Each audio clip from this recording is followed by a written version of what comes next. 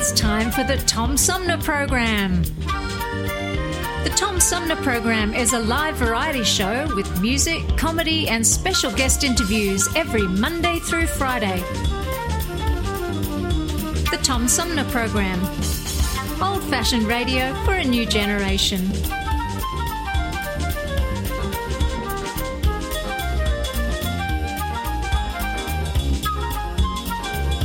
Our theme music is Fruit of the Louvre, provided by flick composer-producer Howard Eddy.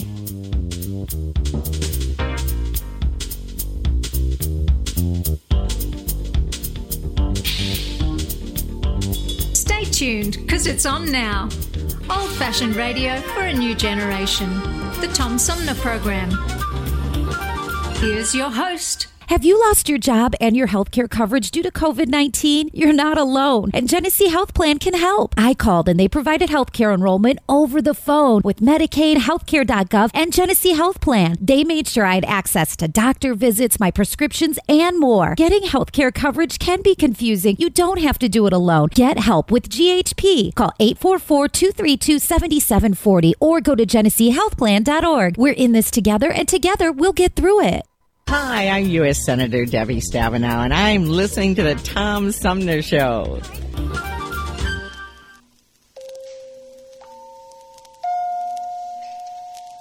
The following is a public service announcement. Election day is near. Go to the polls and vote. Vote for the candidate of your choice, but vote. Hey, good morning, everybody. Welcome to the show. This is, in fact, primary election day today. Polls opened at 7 and close at 8 p.m. As long as you're in line by 8 p.m., you're permitted to vote. No ID is required to vote. Face coverings are highly recommended, but not required to vote at the polls. You may register to vote on Election Day if needed. Remember, this is a primary, so no splitting the ticket. That's never allowed during a primary election. There was a list of these things published on Facebook from the Free Press, and I reposted it to my page, and somebody raised an issue about the no ID being required to vote, and just between you and me, I'm not that concerned about that. There's a list of registered voters, and only one person can vote per registered name, so if 5 Tom Sumners vote today, there's a good chance that those will be thrown out because once it's checked against the voter registration thing. So I don't think that that's a big concern. I don't have strong feelings about whether or not it doesn't bother me to show my ID when I vote, but I'm not really concerned about massive voter fraud. I'm more concerned that you get out and get your vote counted. So let's leave that as the important message of the day. If you got a ballot by mail and haven't mailed it in yet, you can deliver those to your city or township clerk. But if you have any questions, contact your city or township clerk and find out what you need to know to make sure your vote gets counted today. And remember, Secretary of State is cautioning that it could take a little longer because of the uptick in absentee voters to get the tabulations. So we may not be seeing it by 8 or 9 o'clock like we typically do in primary elections. But we'll see, and we'll hear all about it tomorrow, hopefully tomorrow, on Armchair Politics.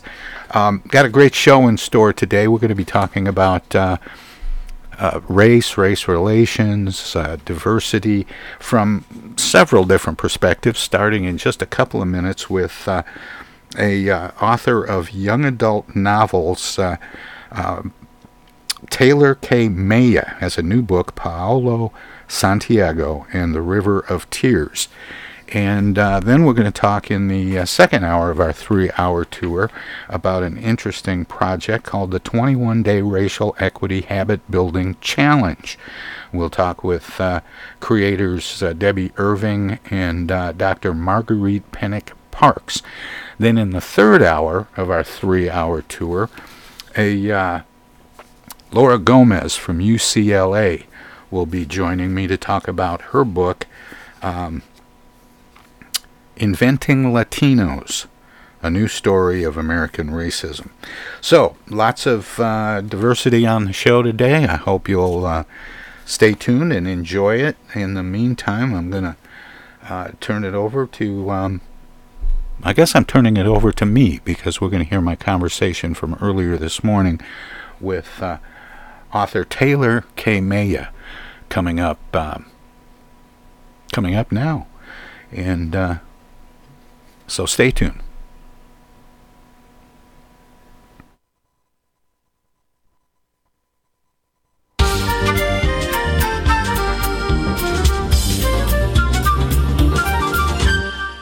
Hey, welcome back, everybody. This is the Tom Sumner Program. My guest this hour is an author with the Rick Riordan Presents series.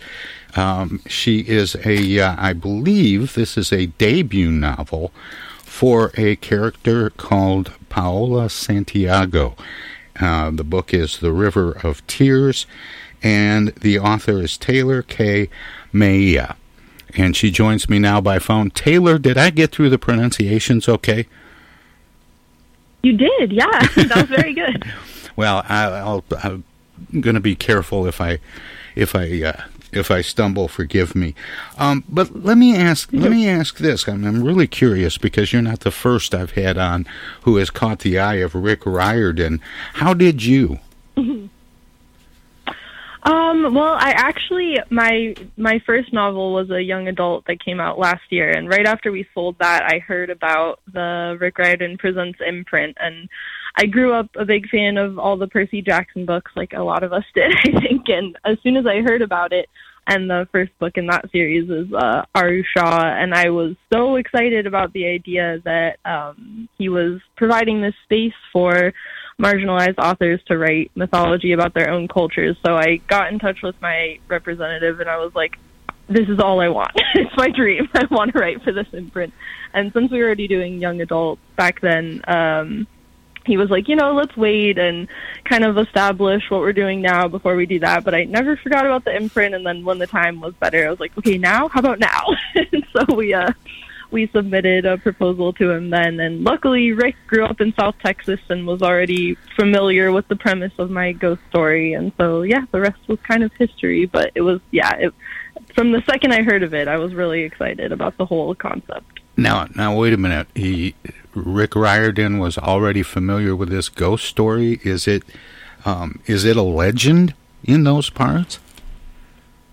Yes, the legend of La Llorona. It's pretty ubiquitous. Every Mexican American kid that I know grew up terrified of it. So it was already has quite a legend to it. And what part of the country is this in? This is the Southwest, so Texas. I think the myth probably originated in Mexico, but border areas, especially near bodies of water. Definitely, that's where we grew up scared of it. And now you talk about in the book, and maybe this is something you experienced yourself, but Paola's mother had strict rules not to go near the river because of this ghost. Yeah, definitely. My mom wasn't specifically quite as invested as Pao's mom when it comes to superstitions and ghost stories, but I definitely have friends and grew up with friends and cousins who were not allowed to play near the water, and if they were terrified to anyway. So now I'm reading a liner from the book jacket, and it starts right out: space obsessed Paola Santiago and her two best friends, Emma and Dante, know the rules, stay away from the river. Space obsessed, how does, from a writer's standpoint, why is the character space obsessed if this is going to be a ghost story?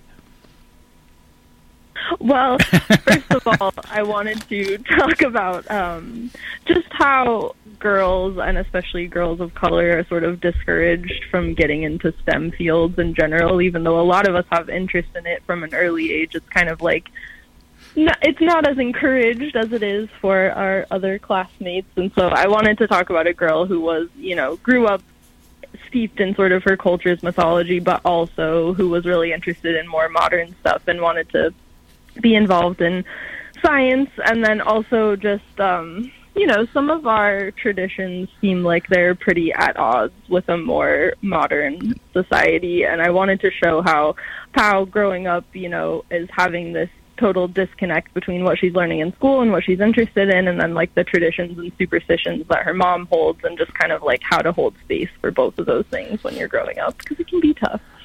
But is this also a way of setting up scientific exploration of supernatural? Yeah, definitely. I think that's, without, giving too much away about the plot, definitely something that Pao becomes more interested in as it becomes clear to her that her mom's superstitions aren't exactly the outdated nonsense that she thinks in the beginning of the book. But Tehlor, I just couldn't, I don't want to give away any spoiler alerts, but I just couldn't help noticing that, as I was reading the synopsis of the book, this space-obsessed person confronts a ghost, and I'm thinking, wait a minute, that just completely left-turned at Albuquerque. I couldn't literally. Yeah, I couldn't. It struck me as this, is the potential for a confrontation of science and supernatural. It's kind of built into the DNA of the plot. Yeah, absolutely. And I think that was, it's important to talk about the places where those things kind of butt heads, definitely, because I think Pao, and in the book too, without also giving too much away, it's kind of part of how she has dealt with being surrounded by all these ghost stories and scary things growing up, is by being like, oh, well, these things are scary, but here's the reason behind them. So she's really interested in, like, the actual dangers of swimming in the river, like cold pockets and hidden currents and stuff like that. She wants to find a reason to be scared of something that doesn't seem like nonsense to her. But then when it comes down to it, yeah, it's a little bit science versus supernatural, but it's also a little bit, modern society versus her mom's sort of outdated beliefs. So I can't really get too much more into how she solves the conflict within herself without giving away the book, but it definitely digs in for sure. Well, like I said, I don't want to give away any spoiler alerts, but I do want to explore this notion of the folktale La Llorona. Am I saying that right? Yeah. How does a folktale like that follow people from Mexico into the Southwest or other parts of the country? How is it that something that maybe happened, or a story that grew out of events in one place, follow people to another place?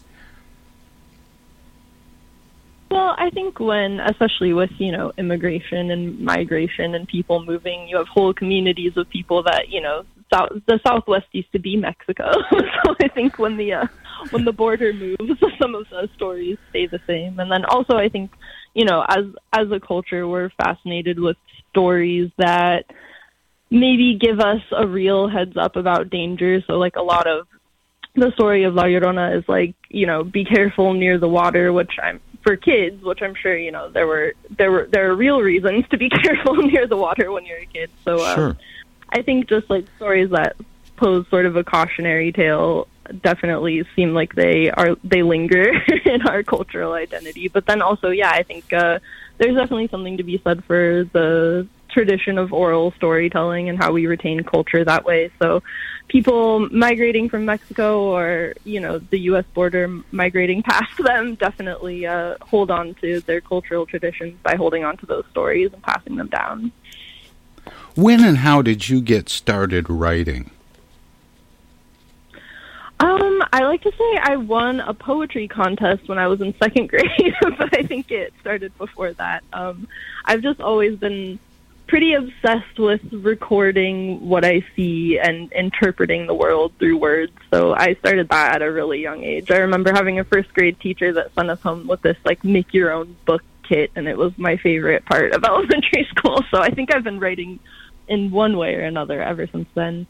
And then I didn't get started seriously. I had my daughter, she's 7 now, but when she was born, she's, a mix of many races, and I was looking around at just the offerings that were available to her literature-wise and not being super impressed with the diversity in kids' literature. And so I started coming up with story ideas that would, represent my culture and then also kind of be something for her to read when she got older. And that's when I got into the world of young adult and middle grade literature and kind of got more serious about it. More with young adult novelist Tehlor Kay Mejia. Straight ahead. Hello out there, everybody. It's me, Tigger. T-I-G-G-R. That spells Tigger. And don't forget to remember to listen to Tom Sumner program on account of because he's so bouncy. I'm Julie Lopez with Crime Stoppers. Have you ever wondered what to do if you have information about a crime or the whereabouts of a felony fugitive and you want the police to know but you need to remain anonymous? Well, here's what you can do. You can go to p3tips.com or download the mobile app. You can go to Crime Stoppers of Flint and Genesee County's Facebook page and click on the Leave an Anonymous Tip tab, or you can call 1-800-422-JAIL.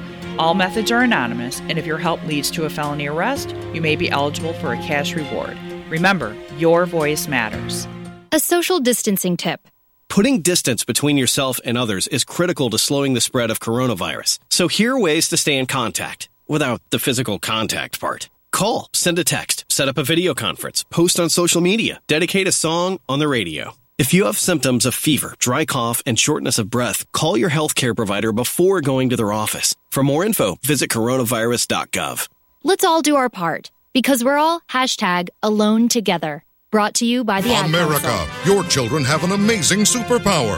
They can help save lives by not having play dates. That's right. By replacing get-togethers with virtual play dates and video chats, they can help slow the evil spread of germs. And if your superheroes do go outside, make sure they continue their superhero wing by staying 6 feet away from others to protect everyone in America land.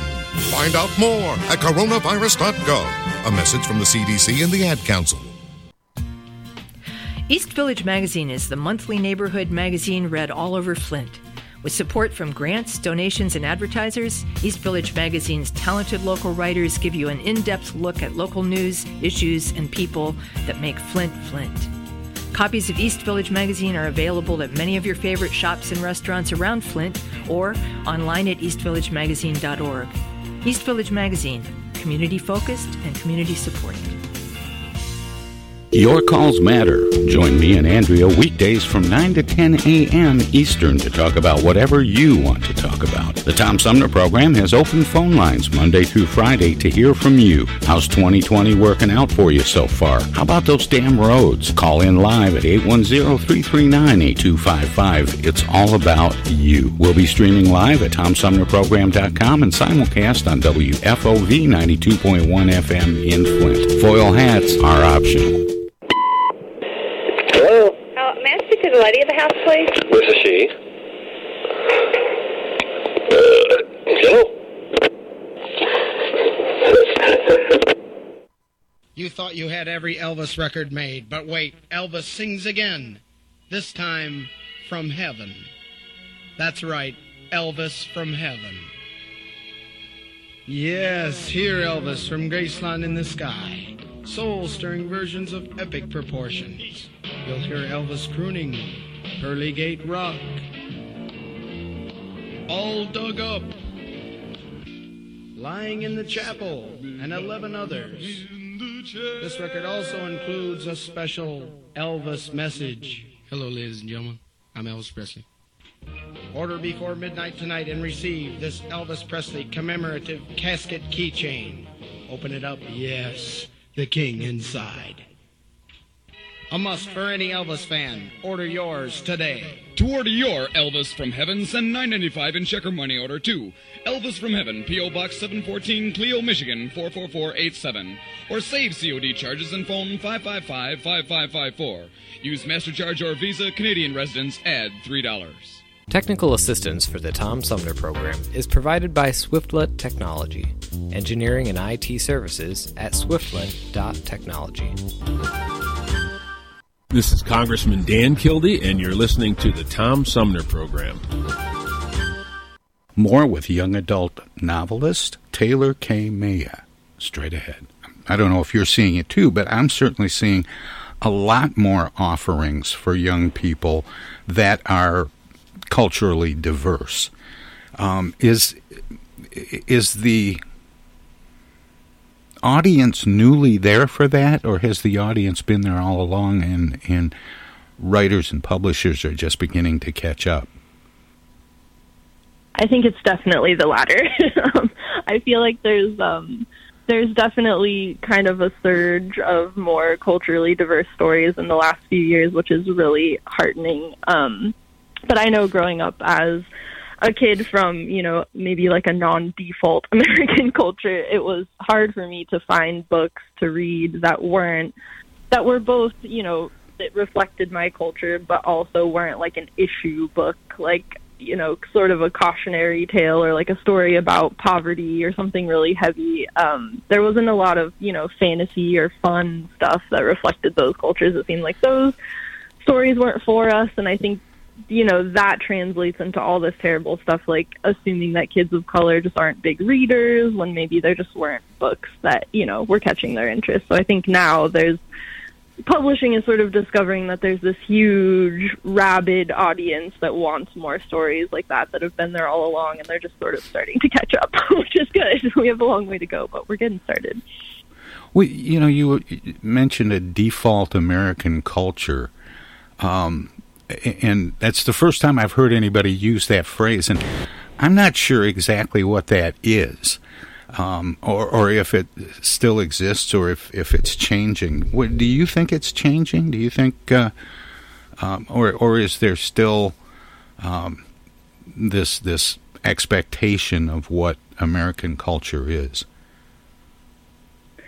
Yeah, I think it definitely still exists. I mean, we're making progress, but I think honestly, probably, the default, I would say, and from my experience just writing books about, Latinx people, it's definitely still the assumption that if you're talking about Americans, you're talking about, straight white people.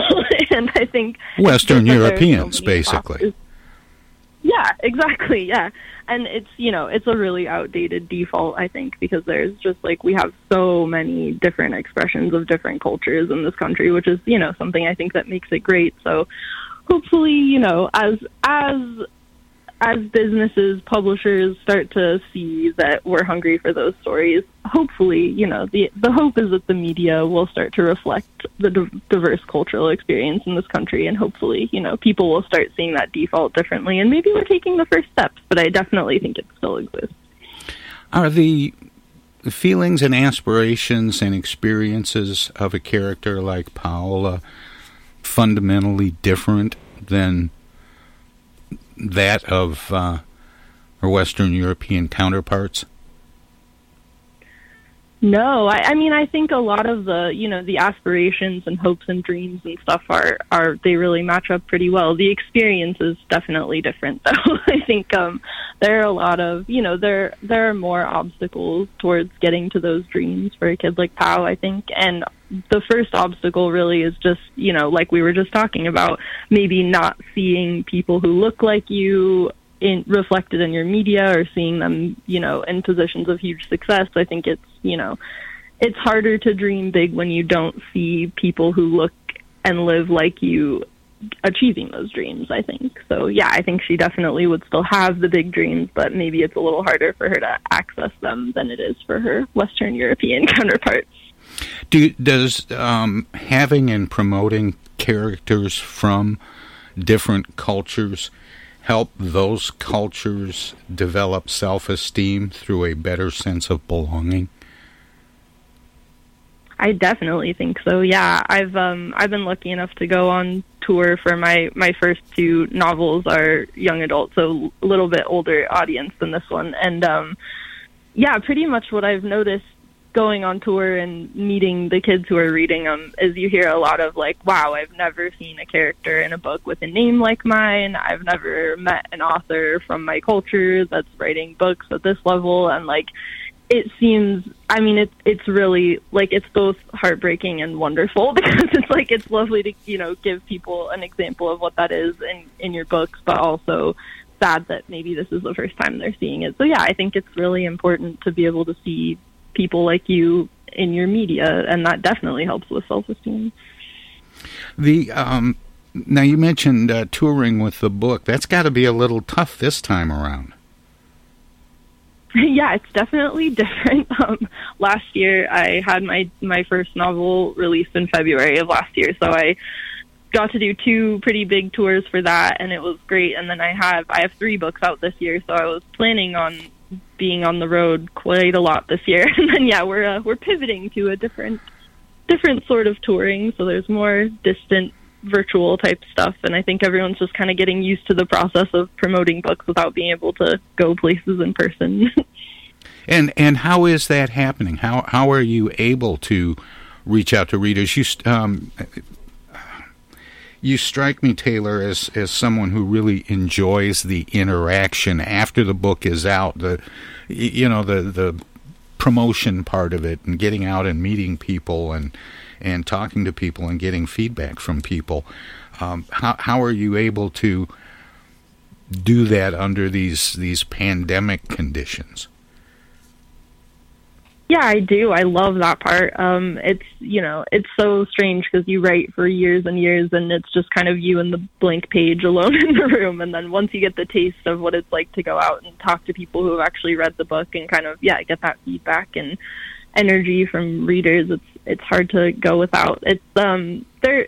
We're doing a pretty good job of using social media. I think I've been able to connect with a lot of readers there. And then my whole this week I'll be doing a bunch of virtual events through bookstores, so Zoom, Instagram Live, stuff like that, so people can interact, with the chat feature and ask questions and stuff. So that's it's good, but it's not as good. I'm definitely looking forward to being able to go back out in person. And you said you've got 3 books this year. What is the writing process like for you, Tehlor? How long does it take to knock out a book? It definitely depends on the book. I keep trying to get, I think the one I just finished the sequel for this book, and I think it was my 7th novel, and I think every time I hope that it's going to be more uniform. Every time I think I've unlocked the secret, like, okay, now this is it. We're going to do it just like this every time. But books are more finicky than that. I think I have some books that like only want to be written between the hours of 9 p.m. and 1 a.m. and some that you can write early in the morning. I had a book a couple of years ago that like only wanted to be written at this certain coffee shop. So I've learned to just kind of like let the book tell me when and where it wants to be written. It's much easier than trying to fight it. That's so funny because somebody asked Stephen King one time if he wrote to the Muse or to a schedule, and he said, always to the Muse, but fortunately the Muse shows up every morning at 9 o'clock. But you're the first person I've heard describe individual books as finicky. And having that sense of some books write better in a particular location.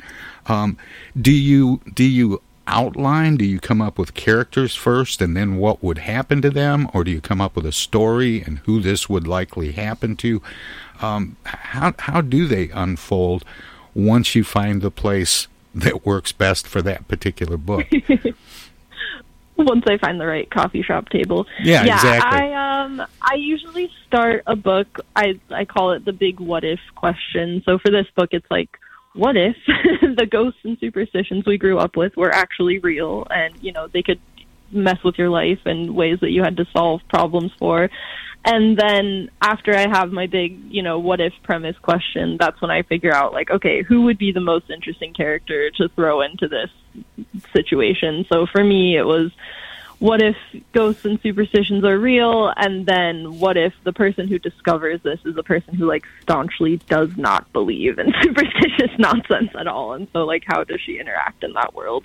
So yeah, I outline super extensively. My process is usually to do kind of like a first draft / outline where I just write down, like, with one sentence everything that's going to happen in the book, and it's, you know, like 20 pages, and then after that I usually totally scrap parts of it and update it as I go, but I can't start until I have that kind of, like, master document of what I naively think the story is going to be about. But that is kind of an outline.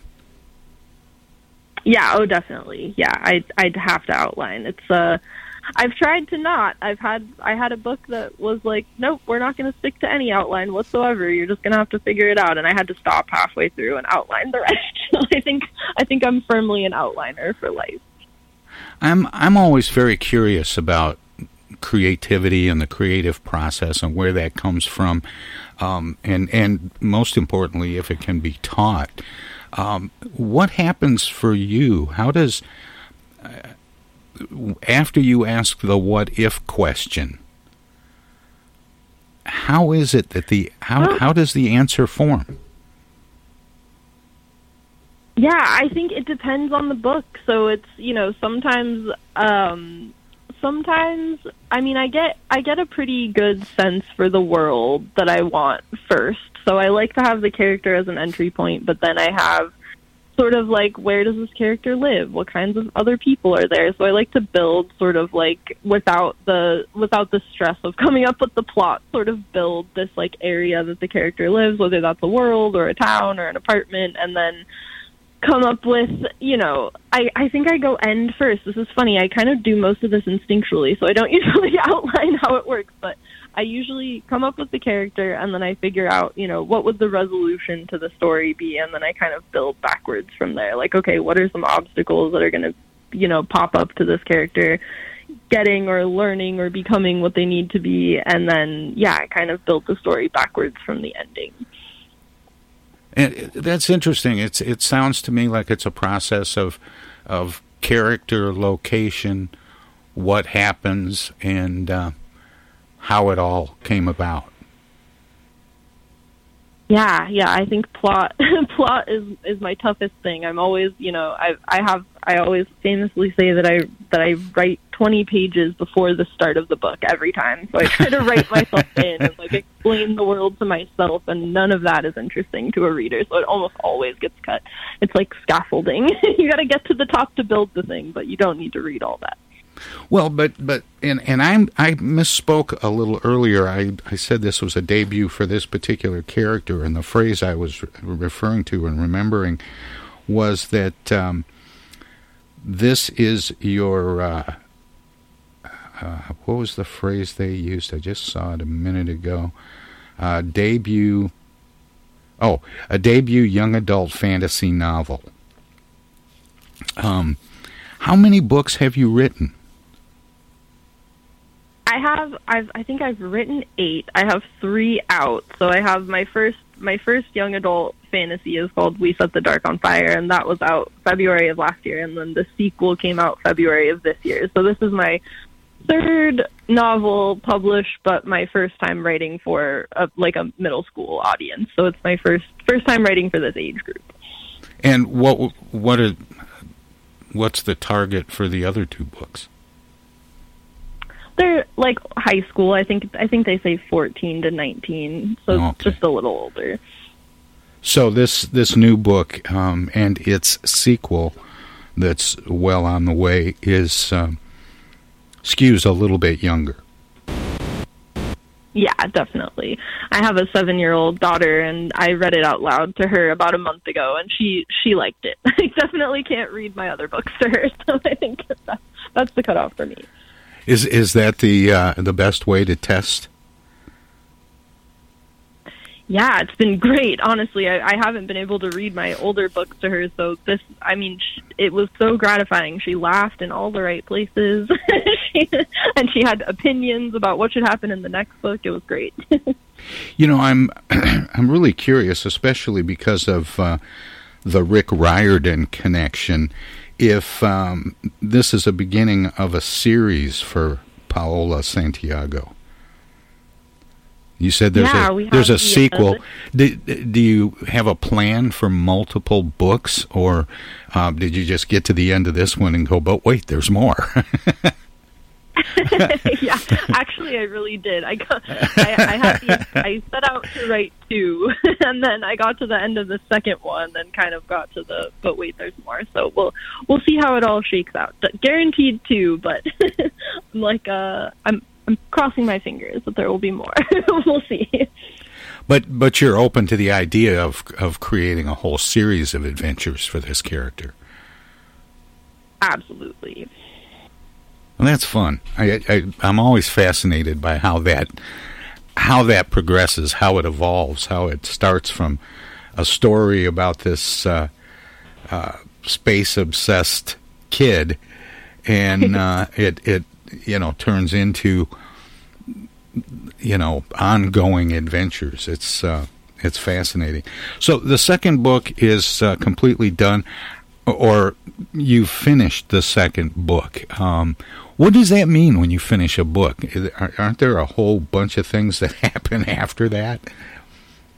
Yeah, there are. I think that's a common misconception, is that getting to write the end at the end of your book is when you're done, but that's kind of the beginning. You get the first draft down, and then I have a brilliant editor at Rick Riordan Presents, Stephanie Laurie, who we have now worked on both the books, and so I finished the draft, which writing during a pandemic was a whole new beast to conquer.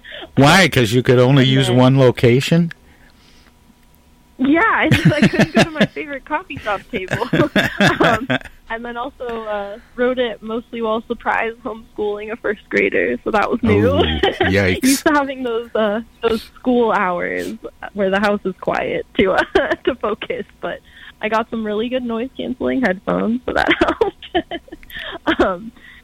So I sent it off to my editor, and then we did a pretty heavy round of revisions, and you can do 1 to 7 rounds. So I think 7 was the most I ever did. But yeah, it could be infinite rounds of revision. You just revise until it seems right, and then it goes off to copy edits, where this one is now. Then you get your grammar nitpicked over, and they tell you that RBs wasn't actually a thing until the 1960s or whatever. Copy editors are the unsung heroes of publishing. And then after that, you get to lay out and design and all that. And then after all that, you get to finally see a real copy of it, which is my favorite part. So how long before the second book is out? It'll be a year, so it'll be this time next year. Okay. And have you now, apparently you've already started thinking about part 3? Yes, definitely. It's no guarantee. I always say the best way to continue a series that you love is to buy the first book. That's how they usually decide. So, yes, I'm very hopeful that we'll get to do part 3, though. Well, what was it? I was just going to ask something, and it went right out of my head.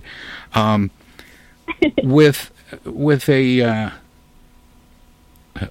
series. Oh, I know what it was. Are you working on other things, or have you become full-time devoted to these characters in this series now? No, I'm actually doing another series right now too. I just finished my first young adult series, and then I have sort of an unannounced. This is the first time anyone's hearing about it. A new young adult project that I'm working on that I can share absolutely no details about, but it's definitely happening. So I'm bouncing back and forth between a book for older high school age kids and then working on the POW books too. So bouncing back and forth a little bit, which is nice. I like to have the variety. Well, that one was of them's not working, just bounce to the other one. Tehlor, that was a great tease. Thank you. Yeah, I'm like, hopefully I'll be able to share more soon. We always joke in publishing that's it's like most of publishing is getting really, really good news and then having to keep it a secret for 6 months. That's basically how it goes. I think that happens in Hollywood, too. Yeah. And that's another thing. Would you like to see these characters on the screen, big or small? Oh, I would love it. Yeah, absolutely. I think that's like everyone's bucket list. Maybe not everyone's. Definitely one of mine. I would love to see it.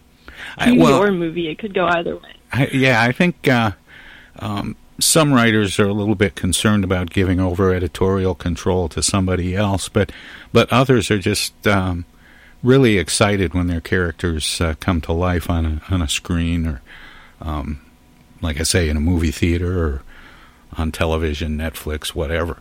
Unfortunately, Tehlor, I'm having so much fun talking with you, but we're out of time. But I always give guests. Went so fast. It did go fast, and I feel like we could talk a lot more. I'm fascinated about your ideas and about your take on what kinds of stories need to be told, and we could talk a lot more about that. But here's what I always do for guests on the show. I always give them an opportunity to let listeners know where they can find out more about you, about the books that you've already written, what's coming up, and so on. Do you have a website? I do, yep. It's tehlorkaymejia.com. That's my website. And then I'm also on Twitter and Instagram at Tehlor Kay.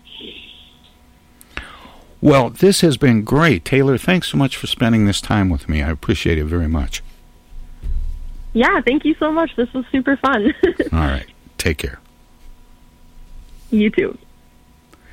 That was Tehlor Kay Mejia. The book is Paola Santiago and the River of Tears. And it's, in some ways, being presented by Rick Riordan, often dubbed the storyteller of the gods. He's been getting behind people that are writing stories for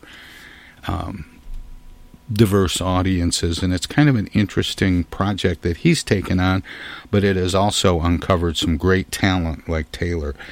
Anyway, with that, we're going to take a short break. We'll be back with more of the Tom Sumner program straight ahead.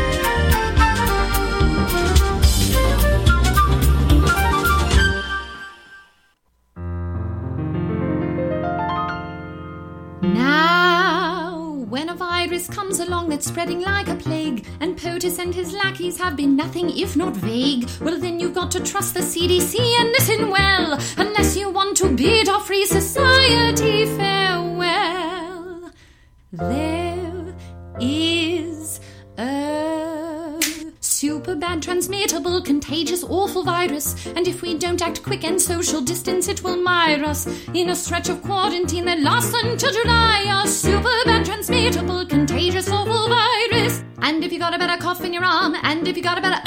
Now, back in 1918, influenza had its run, but half the docs were busy overseas with World War I. Today we have mass media and scientists to say, if you don't want this virus, well then stay 6 feet away.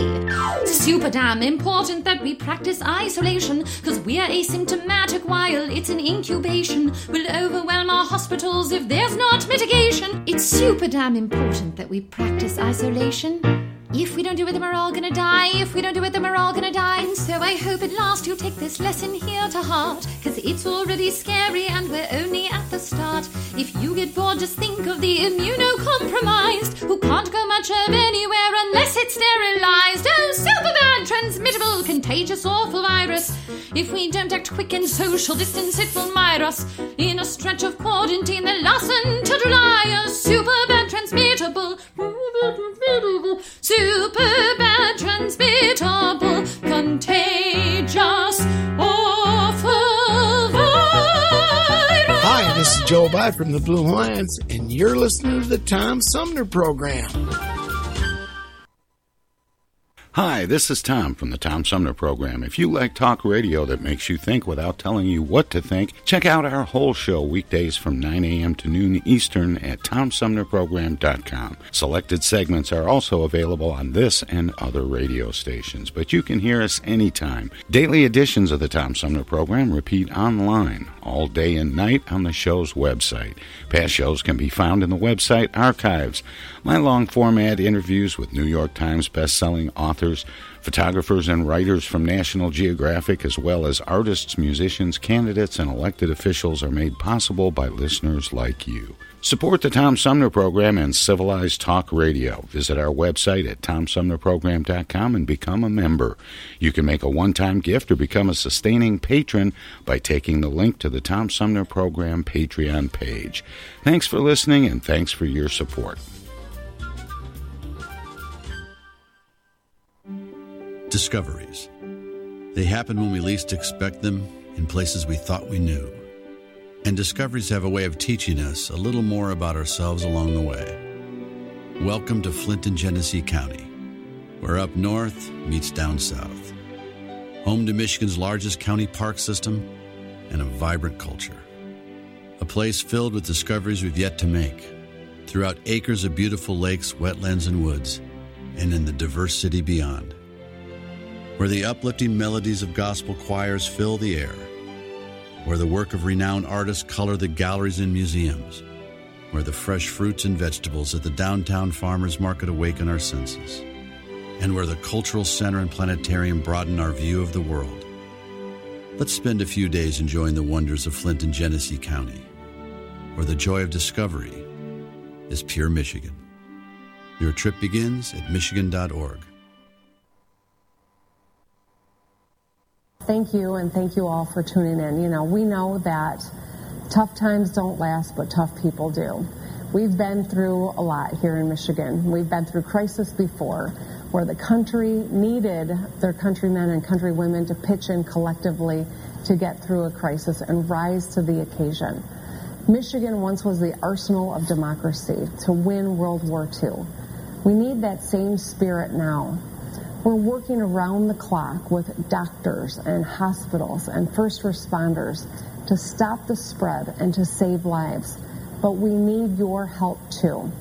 The state has launched a new volunteer website at www.michigan.gov/fight-COVID-19, where trained medical professionals can register to serve their fellow Michiganders by assisting hospitals in fighting COVID-19. State residents can also use the site to find out how they can help in their local communities by giving blood or donating resources or needed medical supplies. Whether you're a medical professional looking to volunteer or you're someone who can give blood or donate to your local food bank, everyone can help out. To get through this, we must all do our part. Stay home, stay safe, and save lives. Technical assistance for the Tom Sumner Program is provided by Swiftlet Technology, engineering and IT services at swiftlet.technology. I know of a place where you never get harmed, a magical place with magical charms, indoors, indoors, indoors. Take it away. Hey, this is First Ward City Councilman Eric Mays, and you're listening to the Tom Sumner Program. Welcome to this presentation of the Comedy Spotlight on the Tom Sumner Program. The outpatients are out in force tonight, I see. Good. Now,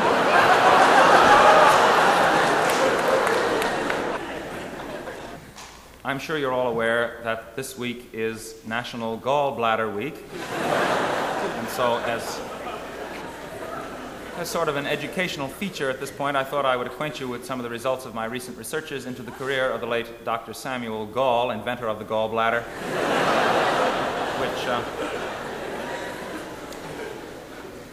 which certainly ranks as one of the more important technological advances since the invention of the joy buzzer and the dribble glass.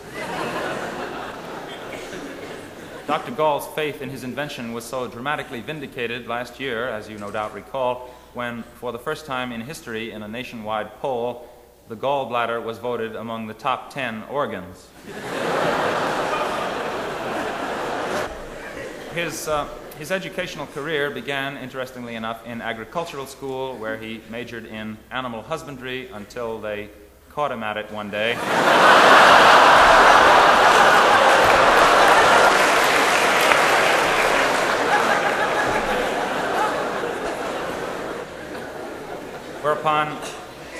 Whereupon he switched to the field of medicine, in which field he also won renown as the inventor of gargling, which prior to that time had been practiced only furtively by a remote tribe in the Andes who passed the secret down from father to son as part of their oral tradition.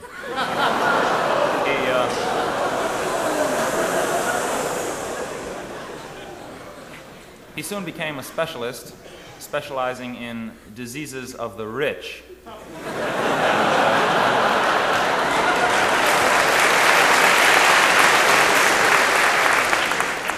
Was therefore able to retire at an early age. To the land we all dream about, sunny Mexico, of course, the last part of which is completely irrelevant, as was the whole thing, I guess, except it's a rather sneaky way of getting into this next type of popular song, which is one of those things about that magic and romantic land south of the border.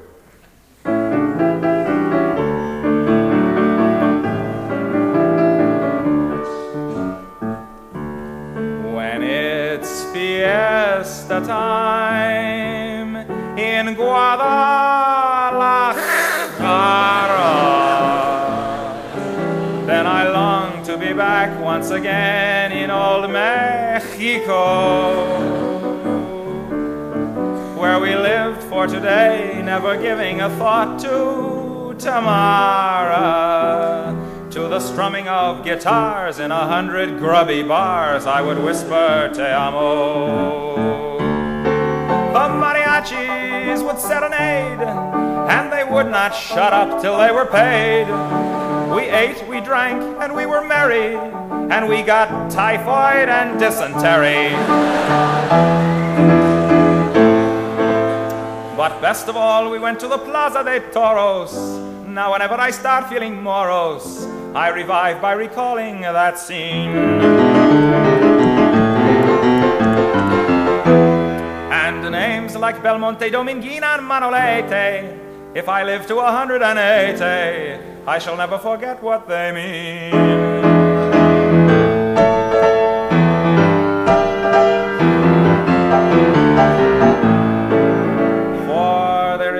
Nothing more beautiful in this world than the sight of a lone man facing single-handedly a half a ton of angry pot roast.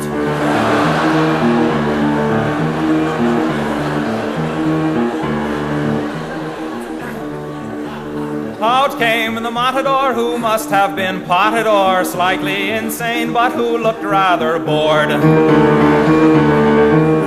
Then the picadors, of course, each one on his horse. I shouted, "Ole!" every time one was gored.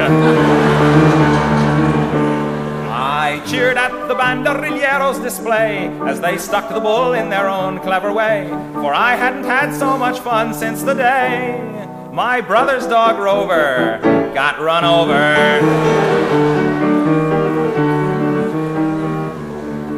Rover was killed by a Pontiac, and it was done with such grace and artistry that the witnesses awarded the driver both ears and the tail.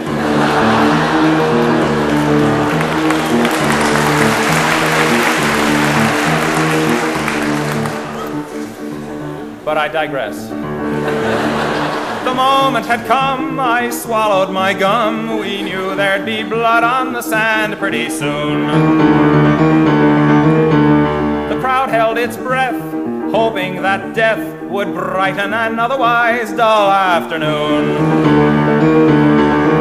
At last, the matador did what we wanted him to. He raised his sword and his aim was true. In that moment of truth, I suddenly knew that someone had stolen my wallet.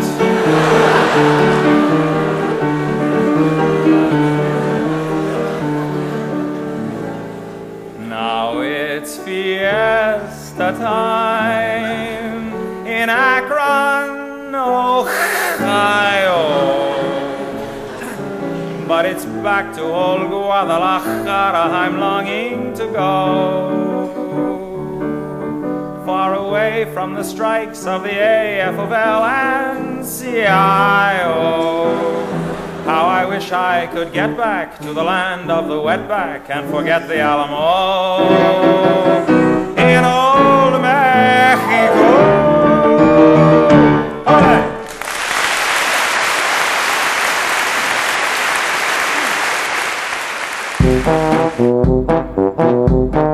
This was another comedy spotlight on the Tom Sumner Program.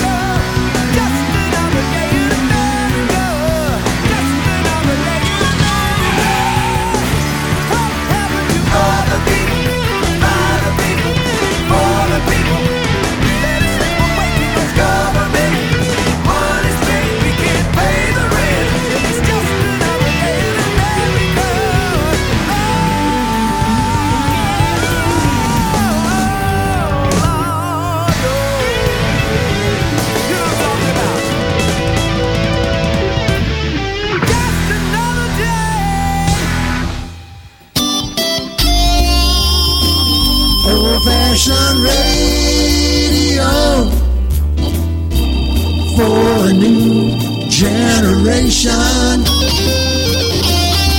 The Tom Sumner Program.com. The Tom Sumner Program.com. The Tom Sumner Program.com.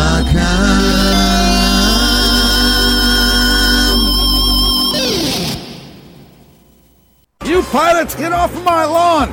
We're trying to do a radio show down here. It's a Tom Sumner program, don't you know? Go on, get out of here.